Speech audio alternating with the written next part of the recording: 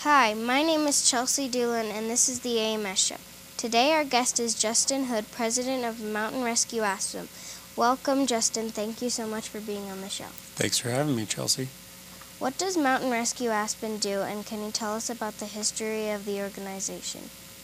Mountain Rescue Aspen's a nonprofit organization, and we've been an accredited organization since 1965, although some of the members started getting together in the late 50s. And we service the greater Pitkin County area, which is roughly 1,000 square miles, and provide search and rescue based upon the sheriff's request. Where do the members get their training? We do all of our training in-house, and it usually takes a member a minimum of 2 years to become a full member. But a lot of our members come with their own skill sets from their backgrounds, whether they're gearheads or they ride horses or they're rock climbers and ice climbers. So everybody's got a different discipline, and then we try to acknowledge those disciplines and unify them together so that we can accomplish the goal of getting to somebody in need. Tell us about your new building. It's our new building is unbelievable. It's a little over 14,000 square feet, which is 10 times the size of the cabin we had on Main Street. We had a 1,400 square foot cabin on Main Street, and it's been amazing. We had a great fundraising campaign to make that happen, and the Cameron family was extremely influential in that whole thing and really made it happen.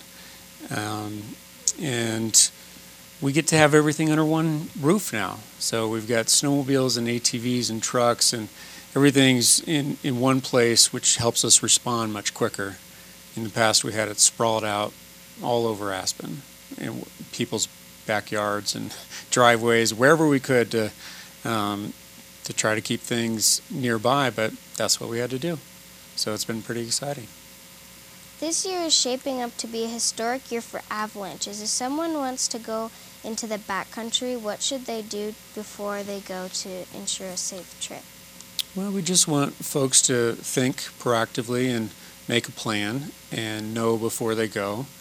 Some of the better things to do is to have a mentor, a real person that has done that type of a trip before and knows what to do and knows what to expect, as opposed to YouTube being your mentor or some distant way of thinking that you know what you're doing. So we really want people to be proactive in being prepared, and more importantly, we want people to make informed decisions in the present. So if a storm is moving in and you know that it's not a good idea to continue, but you do anyway because you've already put in the mileage, you're not making an informed decision. And we want people to just be present and try to keep themselves from getting saved by others. Save themselves first. What are the necessary tools to take into the backcountry in the winter?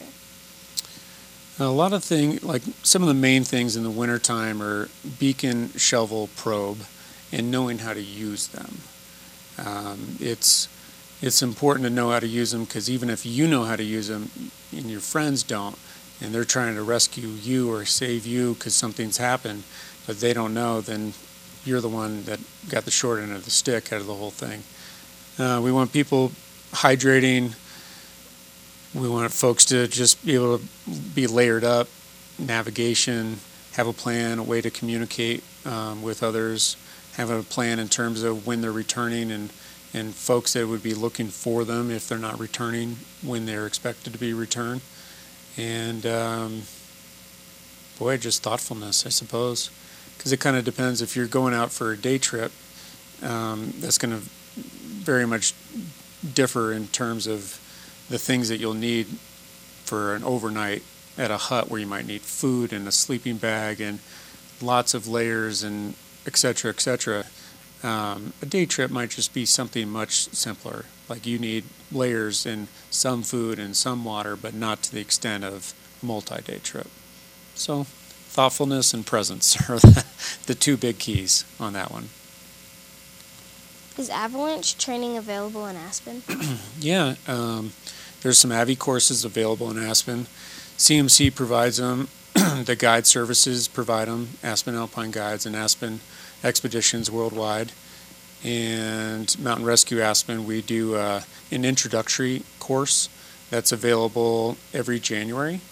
And it's not quite like an AVI Level 1 class, but it's a class that can get folks started, see if they like the backcountry, see if they understand the concepts behind using their equipment of beacon, shovel, probe, and being aware of their surroundings, whether it's hang fire or terrain traps or slope angles, different things that might make more informed decisions in the backcountry. Mountain Rescue Aspen is active all year. What types of rescues happen outside of winter? So, majority of our rescues, and typically it's about 85% of our rescues are in July and August, and they're the greater, it's all in Pickens County, of course, but it's usually on the 14ers. So people are saving the 14,000-foot peaks in this county, usually for last, because they're difficult and they're dangerous. And they just so happen to be in this county that we have several of them, and that's where we're doing majority of our rescues. So yeah, outside of winter stuff, it's mostly hikers in particular. It's not, I mean, I shouldn't just call it hiking. It's scrambling, it's some mountaineering, but it's not like rock climbing with a rope type of deal. It's a little bit less than that. It's the beginning of fifth class type terrain, where it's a judgment call whether or not you're going to use a rope, and even if you have a rope, is there a safe place to anchor it to? That's the trouble with a lot of our terrain up here, is we have crumbly peaks of rotten granite, and there's no secure place, so you have to be careful. More people are now going into the backcountry. How is that affecting Mountain Rescue Aspen? It's making us so that we have to make bigger pushes to try to reach the audience of folks that could be potentially rescued. So the way it's affecting us is we're looking at different angles, and one of the bigger things we're doing is trying to make education videos that are viral and on social media, because we think that we're reaching a greater audience, mostly in the greater Denver area. A good majority of our rescues are people from the Front Range, and since we know that's our audience, we're trying to basically make videos that are 30 to 90 seconds and will capture their attention span long enough to maybe watch the next one. So that's what we're trying to do. Overall, our rescue numbers have not drastically increased, which I think is a good thing and hopefully reflective of the education that we're trying to push to get people to be a little more knowledgeable and prepared, and maybe even hopefully have a mentor who's done a different peak that they're looking to do, take them and show them, as opposed to, I saw this great video on YouTube of Capitol Peak, let's go try it next weekend. And maybe they have no business being up there because they don't have experience. Can you tell us about the new class being offered by Mountain Rescue Aspen climbers? Yeah, so we're going to, and I think what you're referring to is the April event we're going to have. So for the first time, we're going to have an event that is basically talked through the eyes of the people who have been rescued. So they're going to tell their story and try to paint a big picture for some of the things that are involved, which is unique because all of our rescues are always protected by privacy laws, so we don't talk about them, we don't discuss them, and nobody really knows the intricacies that are involved in them. I mean, we do internally in our organization, but not publicly. So I think it'll be a cool, eye-opening thing to share with the public and let them maybe experience what it might be like, so then they can be a little more thoughtful the next time they go out. Some of the most popular hikes in the and the White River National Forest will be permitted in the next few years. Do you think that is a good idea? Well, as for Mountain Rescue Aspen and our nonprofit organization, we will collaborate with the Forest Service and with the Sheriff's Office, but the thing that we don't do, Chelsea, is we don't really share our opinions about that kind of stuff. We're very unbiased.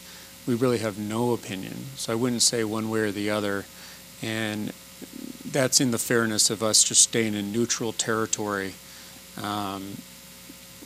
because it's really not up to us. It's up to the Forest Service what they want to do, and maybe they'll be able to share with you their opinions or as to why they're choosing to permit certain things, but I really can't speak to it.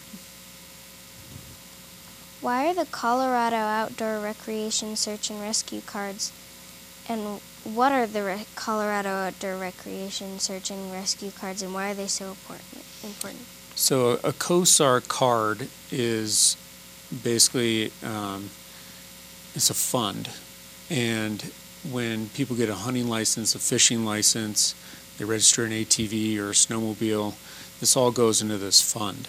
And what it does is it recoups our costs. So if we have to spend money and we break equipment to rescue somebody, we're able to reimburse ourselves for those expenses, and it's what keeps rescues free.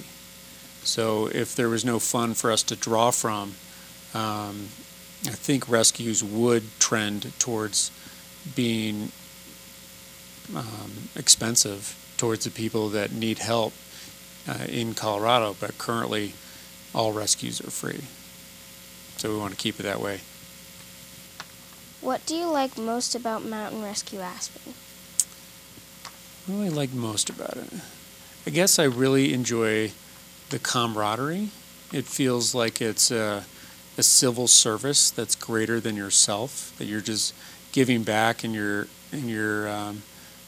doing things that are very unselfish and unsung.